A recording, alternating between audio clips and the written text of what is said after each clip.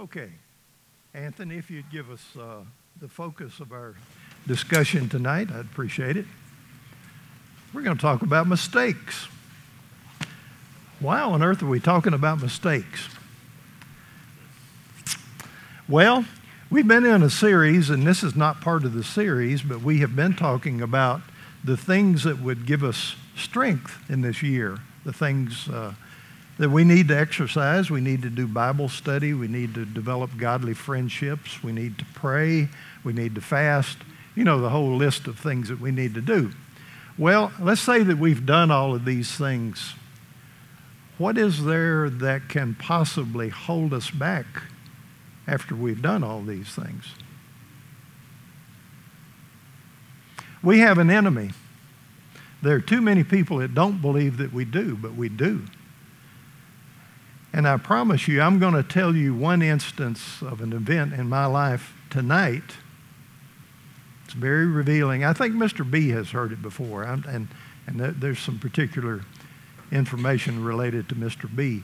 But there is one particular instant in my life, and then there's another one that's equal in its intensity in my life.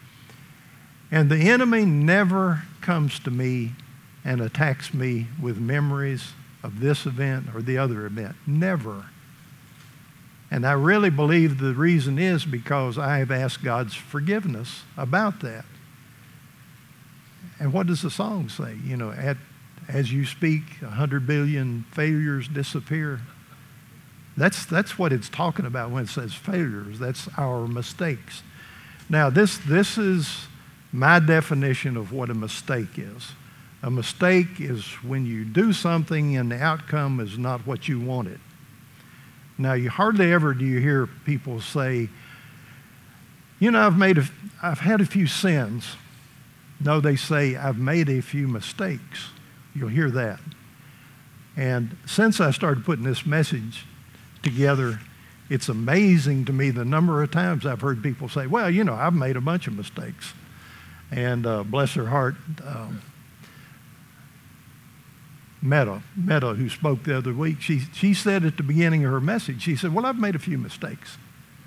So she's like the rest of us. And I appreciate all of the young people that will get up here and deliver what's on their heart.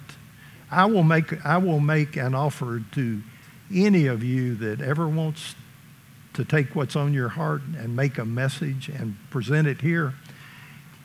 Now, you know, Kenny has certain criteria. He says that you need to be a member of a small group. You need to be a regular attender here. You need to be doing many things correctly to be a candidate for somebody to stand up here and do what I'm doing today. But I promise you, if you will get his approval and you are afraid of making a mistake when you come up here, I will help you come up with a message. What I'll do is I'll help you take what you have on your heart, and we'll put scriptures with it, and we'll do everything to create a message. I make that promise to you. I will help you do that if that's what you want to do. As I say, once you have that approval. Because I want to help you avoid making what you think is a mistake. And I've got something I'm going to read from somebody you know very well later on about mistakes, what we call mistakes. So keep that in mind. We have an enemy that wants to remind us of those things that we've done that didn't come out like we thought that they should. Now, what is sin? People kind of use mistakes to mean sin sometimes and sin to mean mistakes. What is sin? I believe it's anything that you do, either willingly or even accidentally, that hurts the heart of God. It's that simple. So what do you do if you're confused? You say, well, I don't know if that's just a mistake or whether that's a sin, or let's see, I don't know. Let me talk to somebody about that. The thing to do is to go to God with it, whatever it is. If it troubles you, go to God with it. If it has hurt someone else, go to them, ask for their forgiveness, and go to God, asking him about it. And if you feel convicted about it, then ask him to forgive you. And it's fine to ask for a mistake to be forgiven. Even, I stood up there and talked in front of all those people, and I know it didn't sound right, and, that's a terrible mistake. Well, ask God to help you with that. It's simple. It really is simple. Okay, I'm going to talk about some characters tonight, one of whom is Jonah. What a goofball. If you'd put that first scripture up there, Anthony.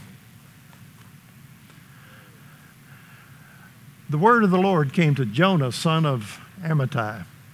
Now, who is this Jonah other than we know who his father is? I don't know. The guy. God said, go to the great city of Nineveh and preach against it because its wickedness has come up before me. But Jonah ran away from the Lord and headed for Tarshish. Isn't that stupid? That's about the dumbest thing. God tells you to do something and you run the other way. Okay, let's cut a little slack here for Jonah. He's going to Assyria. He knows where Nineveh is. He's going, and he's a Hebrew, and he's going to this bunch of heathens, and he's supposed to preach to them. Now, God, surely you've got this wrong. I'm afraid this is a mistake. I'm afraid I'll make a mistake. I'll go up there and say the wrong thing, and they'll just cut my head off, and that'll be the end of the thing. And what have I done? Lord, I think you're wrong. So what does he do? He ran away and headed for Tarshish. He went down to Joppa, which is on the Mediterranean Sea, where he found a ship bound for that port. After paying the fare, he went aboard and sailed for Tarshish to flee from the Lord. He's made a big mistake. Okay. Then the Lord sent a great wind on the sea, and such a violent storm arose that the ship threatened to break up. All the sailors were afraid, and each cried out to his own God. So they were not Hebrews, obviously. And they threw the cargo into the sea to lighten the ship. But Jonah had gone below deck, where he lay down and fell into a deep sleep. Boy, this guy's got a lot of nerve. Not only did he disobey God and run the other way, but he's just kind of written it all off and gone to sleep. The captain went to him and said, how can you sleep? Get up and call on your God. He must have known that he had a different God than he did. How did that happen? Maybe he will take notice of us so that we will not perish. Then the sailors said to each other, come, let us cast lots to find out who is responsible for this calamity. Now, what does casting lots mean? I'm going to just mention this because we see that sometimes in the Bible. It's any act that requires a random action to take place. It could be rolling dice. It could be drawing straws to see who gets the short straw. And, that was not an unknown thing, even among Hebrews, because it says that they drew lots after Judas committed suicide when he turned Jesus in, and said they drew lots in order to find Matthias, who was the next replacement for Judas.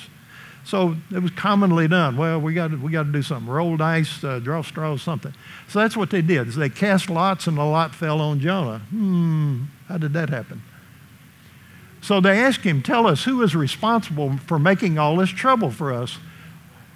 And then they say all this crazy stuff. What kind of work did you do? Where do you come from? What's your country? From what people are you? He answered, I'm a Hebrew, and I worship the Lord, the God of heaven, who made the sea and the dry land.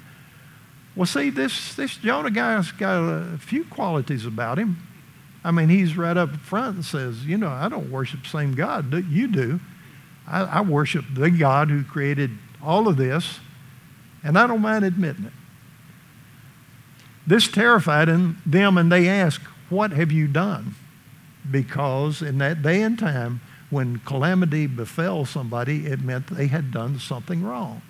Random things like trees falling on people, there's a cause for that. It's not random. And then it says they knew he was running from the Lord because he had already told them so. Now that's really dumb. I'm running from my God. I believe he's the one true God, but I'm running from him, and I want y'all to know I'm running away.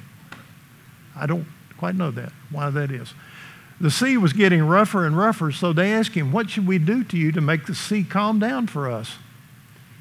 Pick me up, and again, this is Jonah's character. Pick me up and throw me into the sea. If it will save you guys, throw me into the sea. See, he's not all bad. He replied, and it will become calm. I know that it is my fault that this great storm has come upon you. I've made a mistake. I admit it. I'm raising my hand. I have made a mistake. Instead, the men did their best to row back to land, but they could not, for the sea grew even wilder than before. Then they cried out to the Lord, to Jonah's Lord. Please, Lord, do not let us die for taking this man's life. Do not hold us accountable for killing an innocent man, for you, Lord, have done as you pleased. Now they've left their gods and they're speaking to Jonah's God. Then they took Jonah and threw him overboard, and the raging sea grew calm. At this, the men greatly feared the Lord, and they offered a sacrifice to the Lord and made vows to him. They've started worshiping the God of Jonah. Jonah has saved all the men on that ship by owning up and saying, I've made a mistake, but I still believe in the one true God. I'm guilty. Here I am, Lord. I'm guilty. I've done it. I've done it. Now the Lord provided a huge fish to swallow Jonah, and Jonah was in the belly of the fish 3 days and 3 nights. Okay? So Jonah is in the belly of the whale, and Jonah has an epiphany. He's made a big mistake. So he gets in the belly of the whale, and I can only imagine, well, whale, large fish. Okay. Let's be correct here. Large fish. All right. So he's in there, and he begins to think about what he's done. Again, he seems to be a pretty decent fellow, other than he's afraid of that task that the Lord gave him. He's afraid that he will make a mistake. And he's run away, and in the process, made another mistake. Okay. All right, give me the next one, Anthony. So he says to the Lord, this is very poetic. He says, when my life was ebbing away, I remembered you, Lord, and my prayer rose to you, to your holy temple. Those who cling to worthless idols turn away from God's love for them. But I, with shouts of grateful praise, will sacrifice to you. He's saying, I don't believe it's over. I don't believe it's over. I've made a mistake, but I don't believe it's over. I believe, God, that you are righteous and that you can forgive me. What I have vowed, I will make good. I will say, salvation comes from the Lord. And the Lord commanded the fish, and it vomited Jonah onto dry land. Okay. This is a little different picture than we usually think of when we think of Jonah. Okay, so Jonah's out on dry land. What does he do now? What does he do now? Okay, give me Philippians 3, Anthony. This is what the Apostle Paul said. Brothers and sisters, I do not consider myself yet to have taken hold of it. But one thing I do, forgetting what is behind and straining toward what is ahead.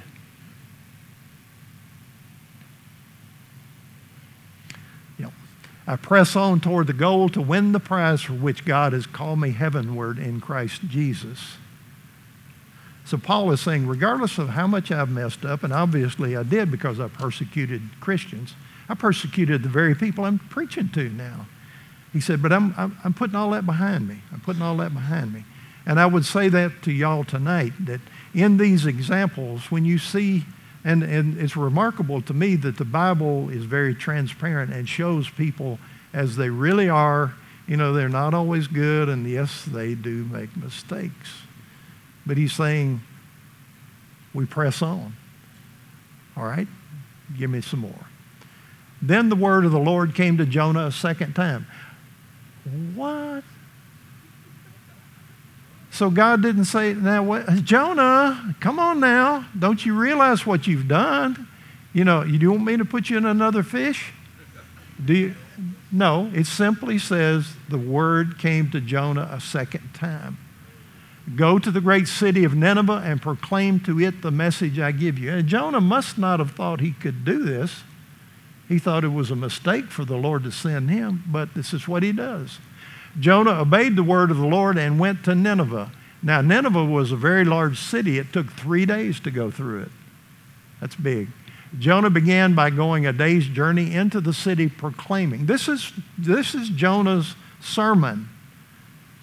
40 more days and Nineveh will be overthrown. Boy, that's really slick, isn't it? Okay. The Ninevites believed God. A fast was proclaimed, and all of them, from the greatest to the least, put on sackcloth. Wow. So the city, and there is more about that, about the king himself comes down and dresses in sackcloth and sits on a heap of ashes, etc., etc.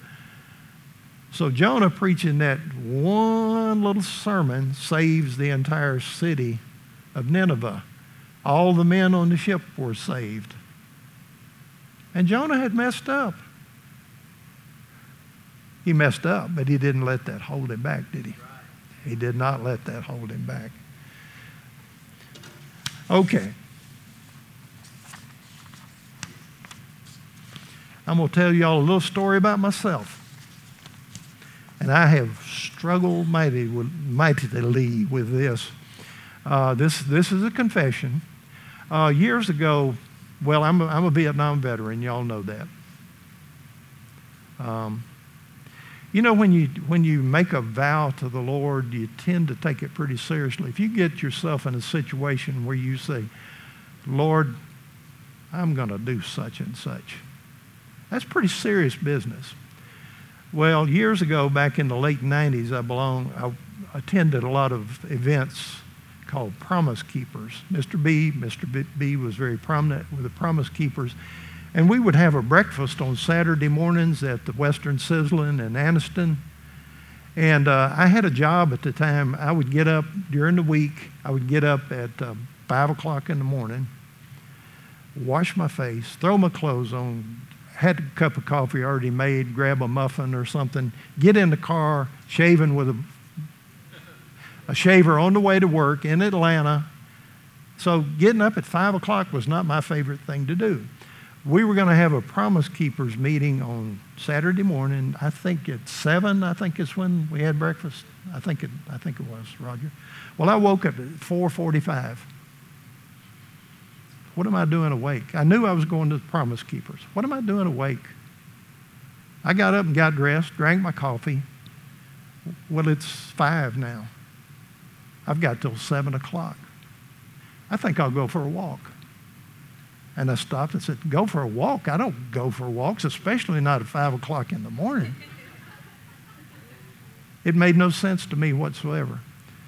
And I started walking through our neighborhood.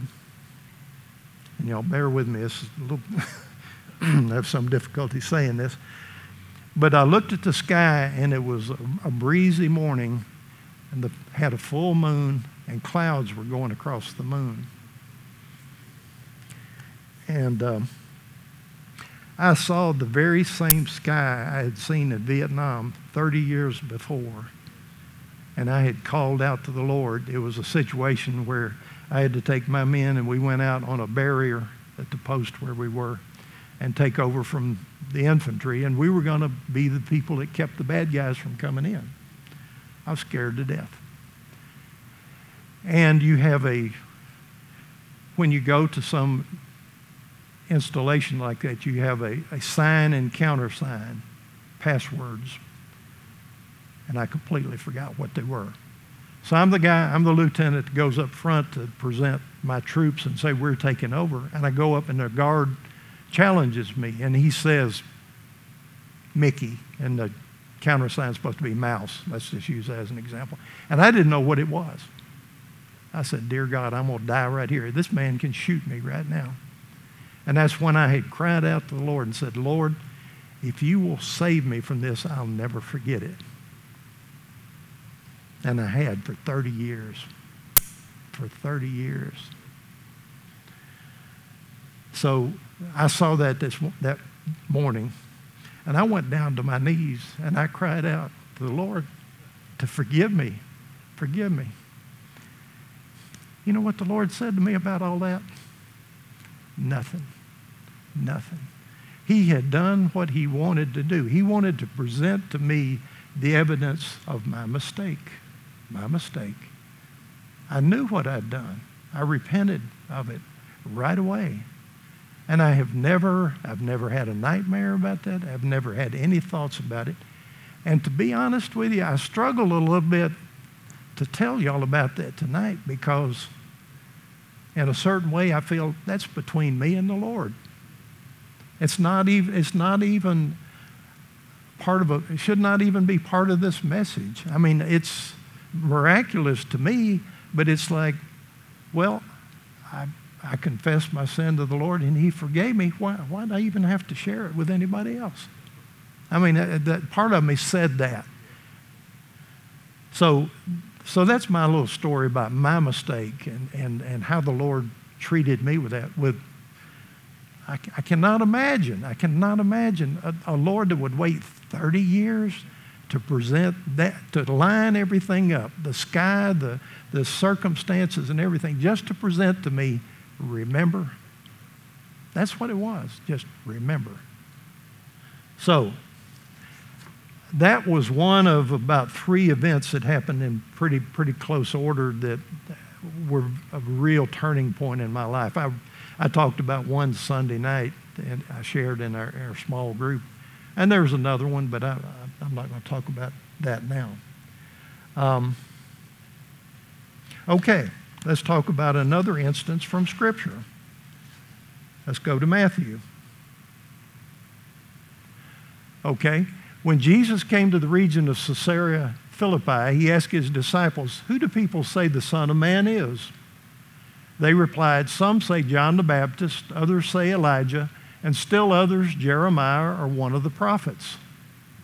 "But what about you?" he asked. "Who do you say I am?" Simon Peter answered, "You are the Messiah, the Son of the living God."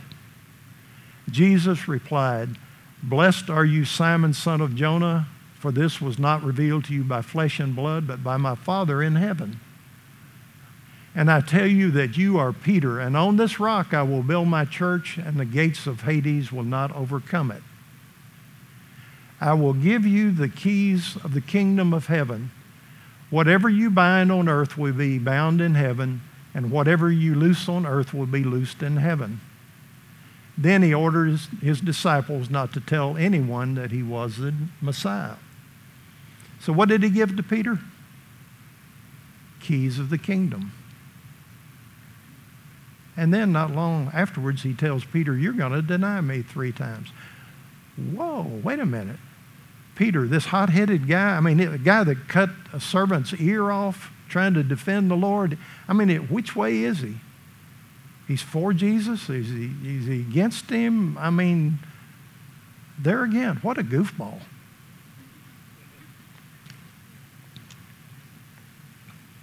So what's the outcome of that? We know that Peter denied Christ 3 times. He said, "Oh, I don't know the man. Oh, no, I wasn't there. No, it's not me. Oh, it couldn't be me." And he felt badly about it, there's no doubt.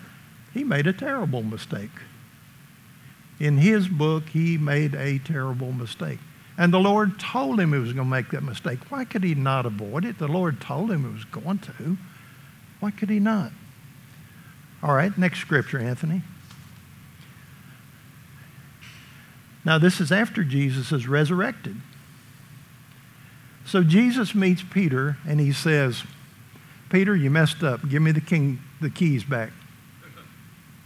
Did he say that? No.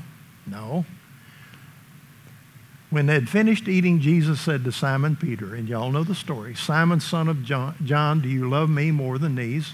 "Yes, Lord," he said, "you know that I love you." Jesus said, "Feed my lambs." Again, Jesus said, "Simon, son of John, do you love me?" He answered, "Yes, Lord, you know that I love you." Jesus said, "Take care of my sheep." The 3rd time he said to him, "Simon, son of John, do you love me?" Peter was hurt because Jesus asked him the 3rd time, do you love me?" He said, Lord, you know all things. You know that I love you. Jesus said, feed my sheep. Very truly, I say, when you were younger, you dressed yourself and you went where you wanted. But when you are old, you will stretch out your hands and someone else will dress you and lead you where you do not want to go. Jesus said this to indicate the kind of death by which Peter would glorify God. Then he said to him, follow me. So Peter has messed up big time. Jesus tests him a little bit. He says, never mind what you've done. He didn't even bring it up. He didn't say, Peter, 3 times. I told you you would, and you didn't do anything about it. You still denied me 3 times. He simply asked him, do you really love me? And when Peter answered correctly, he said, well, I'll just tell you how you're going to die. What did Peter do? He went and died. So that's how God can lift us up. We can make mistakes. We do. We make mistakes. These are notable people that made mistakes. And God's grace was there for them. It's there for you. It's there for all of us. Now, for young people again, let me say this, that we're often afraid to do things. We are concerned about what other people think about us. Oh, well, if I get up and say this and I can't find my scripture and I have to flip through the Bible, they'll be laughing at me. I've done it many a time. I'll do it again. Promise you. I'm going to read from what a notable individual had to say. Anybody know who Tim Tebow is? Connie, are you back there? This is what Tim Tebow had to say. Tim Tebow, the New York Mets prospect, is expected to start the season in AAA this season and met with the media as spring training is upon us. He was talking about how he doesn't understand why people don't like him and how he deals with it.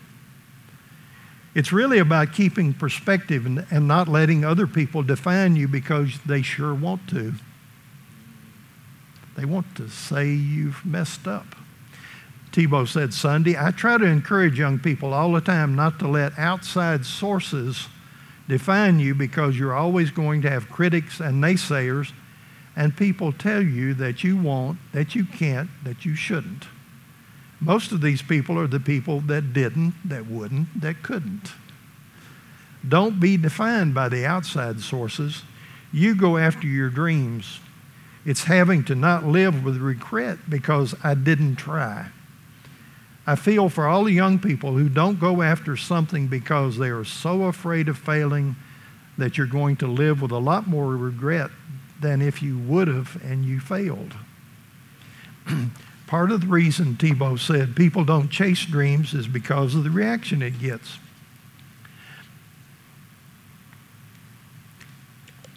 I think the reason people don't go after things is because how much you will be criticized, he said. What if I fall flat on my face? Fear and doubt creep in. I don't believe that is the healthiest way to live. I don't want to live with fear and doubt every day, regardless of what everybody says about me. It doesn't define me. I'm grateful that it doesn't define me. There is one thing that defines me, and that's what God says about me. Besides that, I get to go live out my dreams and help as many people along the way as possible. Isn't that great? Yeah. Now, he's not fearful of what people would say how he's made a mistake. Now, this trying out for AAA again and all this kind of good stuff. Well, he's tried that before and he didn't make it. And da, da, da, da, da. To which he says, that's what I want to do. I want to play baseball. I'm going to play baseball. And I can help people along the way. See, I'll be out there where people will be covering me. There'll be sports writers there, and there'll be newscasters filming me and asking me what I'm doing now, how I feel about it. So in his failure, if he does fail, in his failure, he will be reaching people. See? All right. I have a special prayer, and I think that this is appropriate. And as the band comes up, I would ask y'all to Listen attentively. I'm going to read this prayer, so y'all pray with me. Father, I don't feel much like a warrior today. In yesterday's battle, I dropped my sword, fell off my horse, and helped the enemy get more land rather than holding him back. But I come to you to ask if you will give me one more chance to fight for your kingdom. Lord, here's my belt. Often it comes loose. Tighten it around my waist and tie it in knots so everything will stay in place. Here is my breastplate, full of dents from battles past, won and lost. But I know if you latch it with your mighty hands that it will protect me. Father, here are my shoes, all muddy from when it stepped in the wrong place, and they seem a bit big, but they're the shoes you gave me, so I know my feet will grow to fit them. Polish them clean and lace them tight so they can lead me into battle. Here is my shield, so big and heavy that sometimes I'm tempted to drag it behind me. Strap it to my arms so that I have no choice but to build the strength to hold it up. Father, here is my helmet. Place it on the way it goes so that it will see what is before me and not what is behind, and grease the hinge so that in times of trouble I can lift the flap and call to you. Here is my sword, mighty and deadly, but unsteady in my hand. Fasten it to my side that I will come to memorize the curves of its blade and learn to rely on its sharp edge. And my cloak, often forgotten in a shuffle, tie it around my neck so that it can cover all of me, so I can feel it about me at all times. Amen.